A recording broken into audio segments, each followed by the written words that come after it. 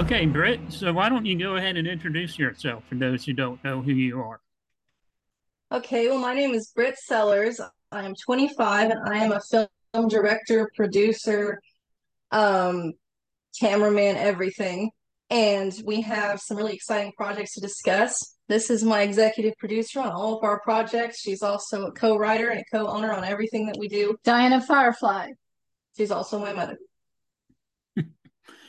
And you Diana Firefly Sellers. have, so you, like you said, you have two films that you're going to discuss, that you have to discuss, and one had Tim Curry and Doug Bradley in it. So how was it like getting those two involved? And was it Dagon that you had those involved? Yes, Dagon Troll World Chronicles. It's an animated horror film, and it's about gangster trolls and their wars that they have with each other. And Tim Curry, he plays our main villain, Necro the Deathbringer, and he did such a fabulous job. He made the character have personality, plus he made him sexy. He was originally supposed to just be your stereotypical evil guy who comes in there and kicks ass, but Tim Curry, he kicked it up several notches. He was amazing, and it was all her doing. Yeah, I decided to hire Tim Curry because I love the movie Labyrinth. And so I contacted his agent. Legend. I mean, Legend. I'm Sorry, sorry. we love Labyrinth Right, and Legend. We love Legend. Yeah. It's Labyrinth our and comfort movies. and I contacted his agent, Marcia Harwitz, and I talked with her for about a month. And we brought on Tim Curry, and he was wonderful. We didn't get to actually go with him to Salami Studios Hollywood, where we recorded him, because it was COVID. And I talked with Marcia, and I said we want to send him flowers, so we sent him flowers, and he loved the character. He did it like an hour long master reel, and he laughed, he talked, he joked, he got a little dirty, little down and dirty. He was great. He was fabulous, and he changed our character because we had a stereotypical, villain character. He's badass, but He was Tim like changed Thanos. it. He was like Thanos to Yeah, begin with, but then when Tim got a hold of him, he became sexy, sexy. sexy baby. He's like, who would he be like? Oh God, he's like the trickster. He's kind of like the Joker. He's kind of Yeah, like, he's like Joker mixed with Frankenfurter. oh, he's It's just sexy awesome and clever, and he's got a sense of humor because in one part, we didn't even write this in the script. He said, "Ooh, yummy," and I said, "Oh, holy shit! Did you hear what Tim said?" I said, "Let's put that in the film." And when he's talking, he says, "Oh, yummy," after he's just murdered like a whole slew of people, and you're like, Yeah, "Oh, this is just we great." don't want to spoil it. I know. I get excited. I'm like Tom Holland. She has to stop me because I get going. And so was that kind of like an outer body experience for you two to be involved with Tim Curry on this project? When Or Oh do my you think God. the when he factor of COVID kind of helped possibly be like, okay, nobody's really working right now? Do you think he would be more accepting to this role if we No, offered it to him? he's very picky. No, that Yeah, had nothing really to do with it. several He's very picky. filmmakers, when they heard we were going after Tim Curry, they said, "Oh man, he'll say no." He said no to mine, and Yeah, we're I like, had a guy say that he knew 7 people that asked him to get involved and he would not.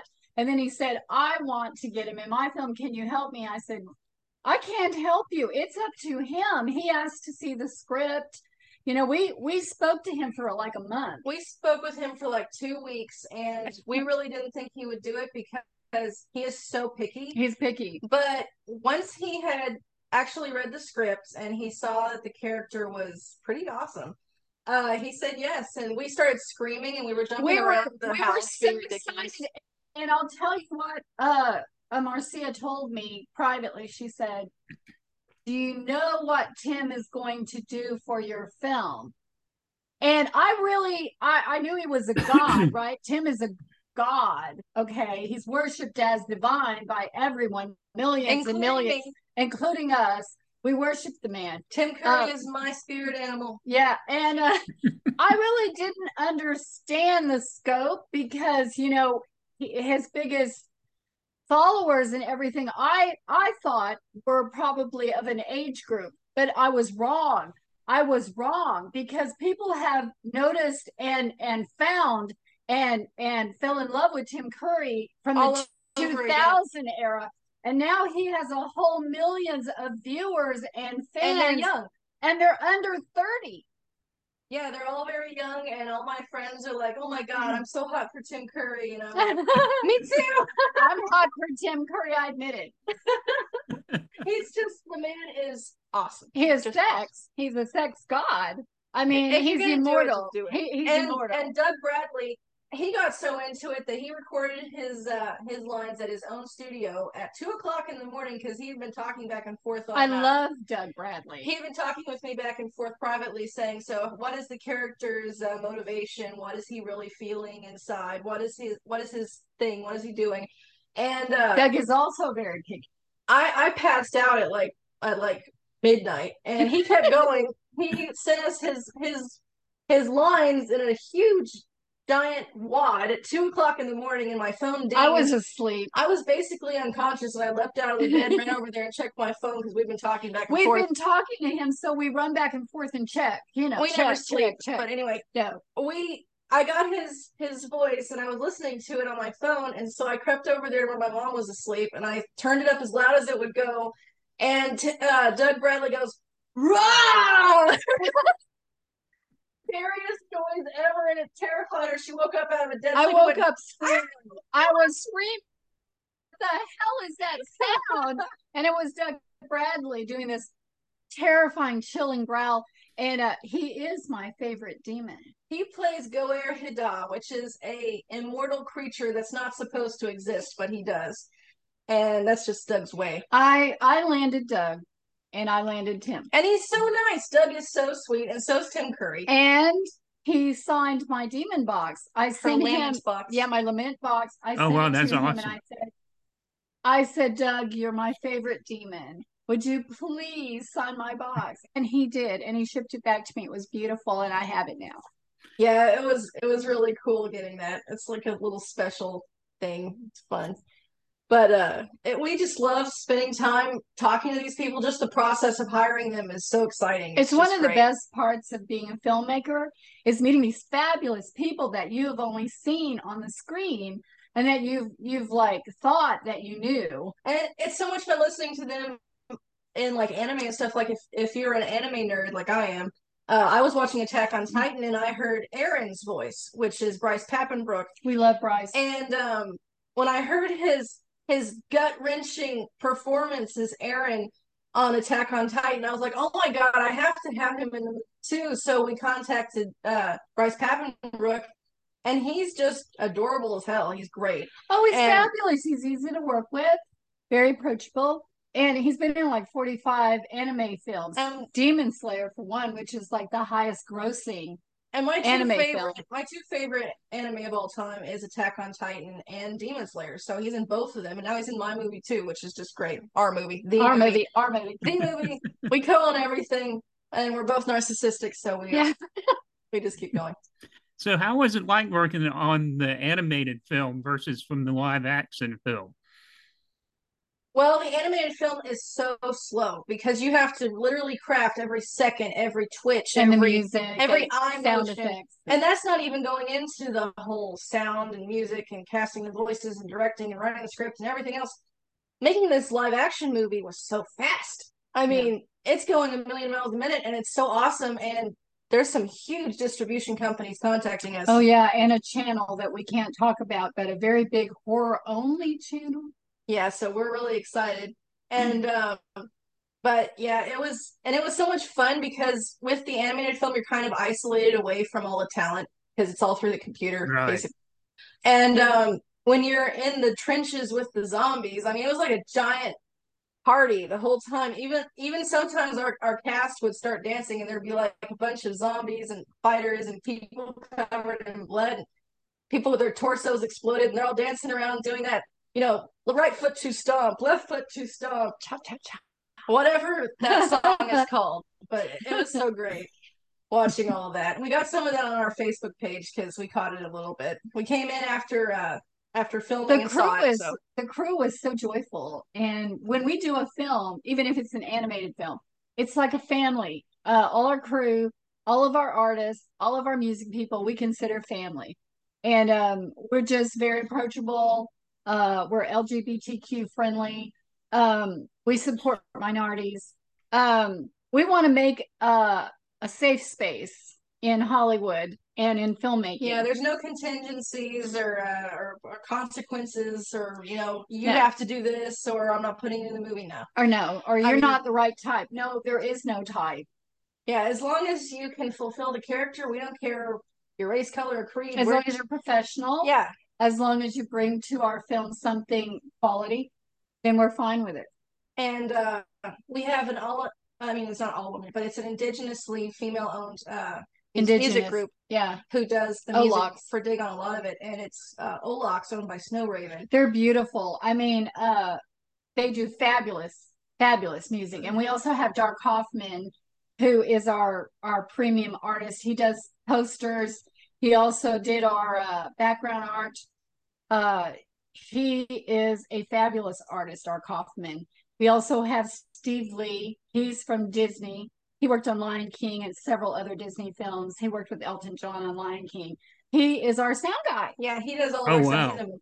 He's trying to conquer this enormous project that my audiobook. And he's the only one that can because it's our first audiobook, so it's a mess. It's a real bitch. It's a real bitch, but it's creepy and it's cool and it's like Coraline. He's like, you misnumbered the chapters, and I'm like, I can't help it. I'm dealing with 4 different things at once. He's like, where am I? We have all these fabulous creative talents like Steve Lee and like Dark Hoffman and like Olax and all our musicians. Luke Truan. Yes. From the Discovery Channel is doing our beautiful music. Dark from Australia. He's amazing too. They're doing our music for the zombie film. Yeah, and the zombies are so exciting. I'm actually working on the sequel right now, and it's kicking ass. It's going to be even better than the first one. It's just like happening. The whole zombie film just happened. We've even got a corpse bride. We brought over 2 really great stars from the UK. We brought Louise White and Charlotte Jenner. And she is the corpse bride. Louise White is with MGM. And I'm sorry, not MGM, Warner Brothers. And she does hosting and she does celebrity gala things. It was so much fun hanging with them after they got here, and then we went right into filming, and it was crazy, but it was fun. Fabulous people. We have Isham Dejamel from Integrity Magazine. These people came all the way from the UK. Fabulous actresses, empowered women, hosts, celebrities. They came over and did our film and just did a fabulous job. And we took Isham down into the caves and filmed some zombie stuff, and it was exciting and it was fun, and I think they had a blast. I mean, everybody, it was a bit scary for even me. Like, I was filming from the perspective of like a zombie attack victim, and I caught myself actually getting scared. So I can just imagine what they felt like, because they're at, it's just crazy in there. And I really admire all of our zombies. They really kick ass as zombies. They're amazing. And the amount of chocolate syrup that they had to eat. They'll never eat chocolate syrup. I love chocolate. We had like this grotesque, horrible mixture of like 6 different kinds of chocolate syrup of varying consistencies. And they're like, I'm gonna throw up. I can't go any farther. Let me stop. And I'm like, if you throw up, it's okay. I'll just film it. It'll look great. So, is there anything you can tell us about the plot on the synopsis of a Blood Harvest yet? Yes. Blood Harvest, Blood Brothers, right? Yes, Blood Brothers Life Harvest is about 2 young brothers, and it's like in the middle of the zombie apocalypse. Like things are going to shit, and the zombies are everywhere, and they have been holding out fairly decently in their little farmhouse with their little sister Becca, and their parents are gone, as usually happens in these kinds of movies. And so basically the younger brother Aaron goes out because he hears the dog barking, and it sounds strange, and he's like, what's happening with the dog? So he goes to check on the dog and gets attacked by a zombie. And Enoch is the older brother. He's kind of like stepped into the father figure role of the whole family. He's like trying to keep them all safe. and he hears his brother getting attacked, and he runs to save him.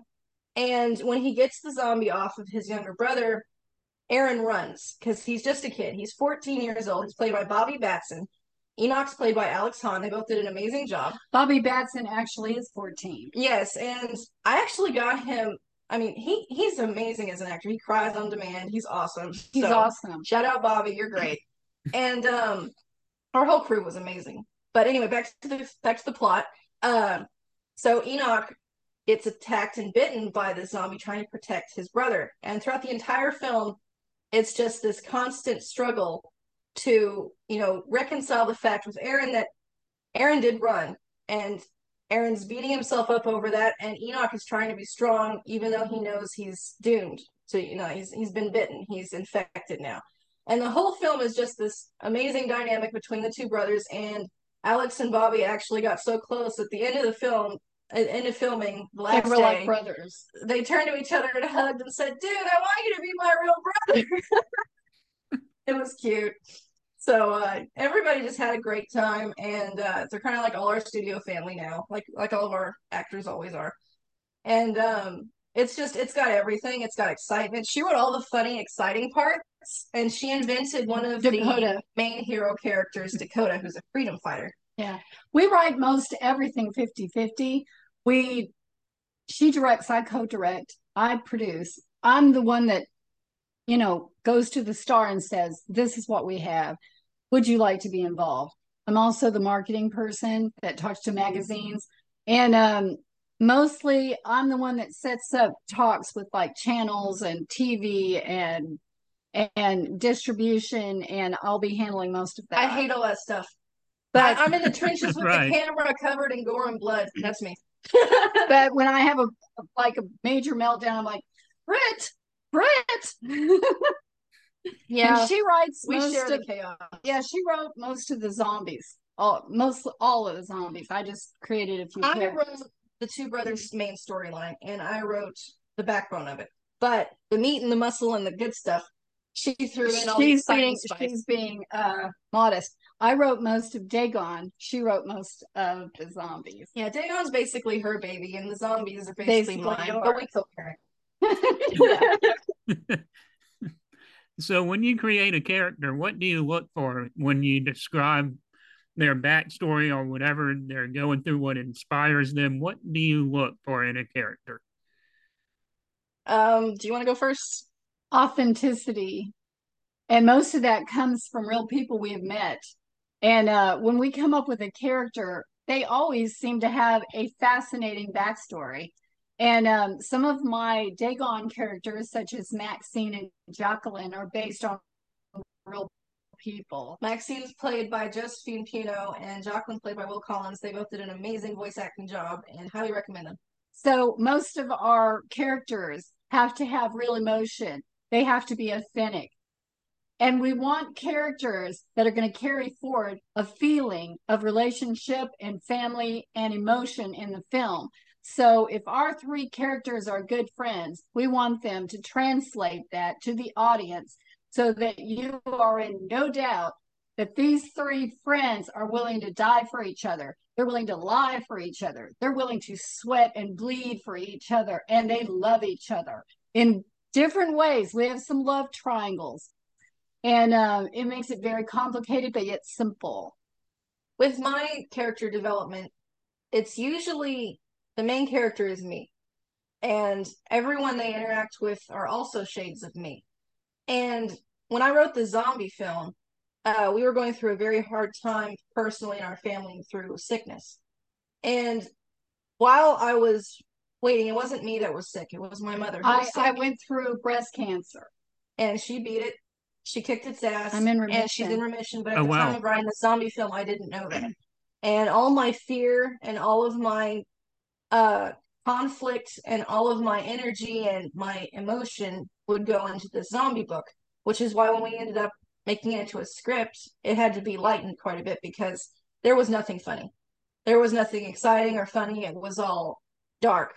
I mean, she sat with me through radiation. Yeah, my gums bled after we got out of. She wouldn't leave when they brought in the intravenous lead-lined nuclear additive that they put into my body. They The said everyone doctors- has to leave, and she wouldn't leave. The doctors ran. They're like, coming Everyone in there and left. inject her and ran. Nurses left. I basically held her the whole time that she was, letting this stuff course through her to locate anything Cancer. that was a target. And I'm Aaron. I'm Enoch. I am Pyro. I'm everything. And so is she. She's also the characters. It's just me and her basically in different shades. She and I both are the heart and soul of scoffers. We're the heart and soul of every film we do. We're two fearless women, and we're in an industry where only 5% of women are directors. God knows what small amount are producers or own a studio. I mean, we're a minority, definitely. And we're out here in this pipeline fighting to have our voices heard. So, is there anything else you can tell us about the movie? I know you told me a little bit you're submitting it to a few film festivals, but is there anything else you can give us some details about? Well, our whole film is going to be a sequel. I am trying to flesh that out.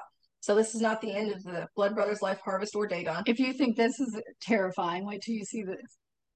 And I'm currently color grading everything, editing the whole film. It's going to be around 2 hours and 30 minutes long. And that was a hell of a lot to cut because we started out with about a 6-hour film. And I had to chop it all up into pieces and just get the bare bones down to 2 hours and 30 minutes. So the director's edition is going to kick serious ass. We have some really weird locations that we forced the crew to go to. We went down in a cave that had lakes, very, very slippery, very wet. Yes, we were terrified of falling into the pit. It had like bottomless clay mud chasms. Yeah, we sent Isaac Morton. He's a 13-year-old little boy. We sent him down into the caves with Isham to hunt for zombie nests. And it was so funny because he would start to slip and we'd all grab him because he's a kid. He'd go off to weird places that we're not he's not supposed to go, and we grab him, drag him back onto the main path. But it was scary. Great. We were even filming at night, which down in this bottomless cave, it was terrifying, echoing, and I'm sure a lot of the zombies and the crew were terrified. I know poor little Isaac was. But anyway, he plays Melvin, and it was just great.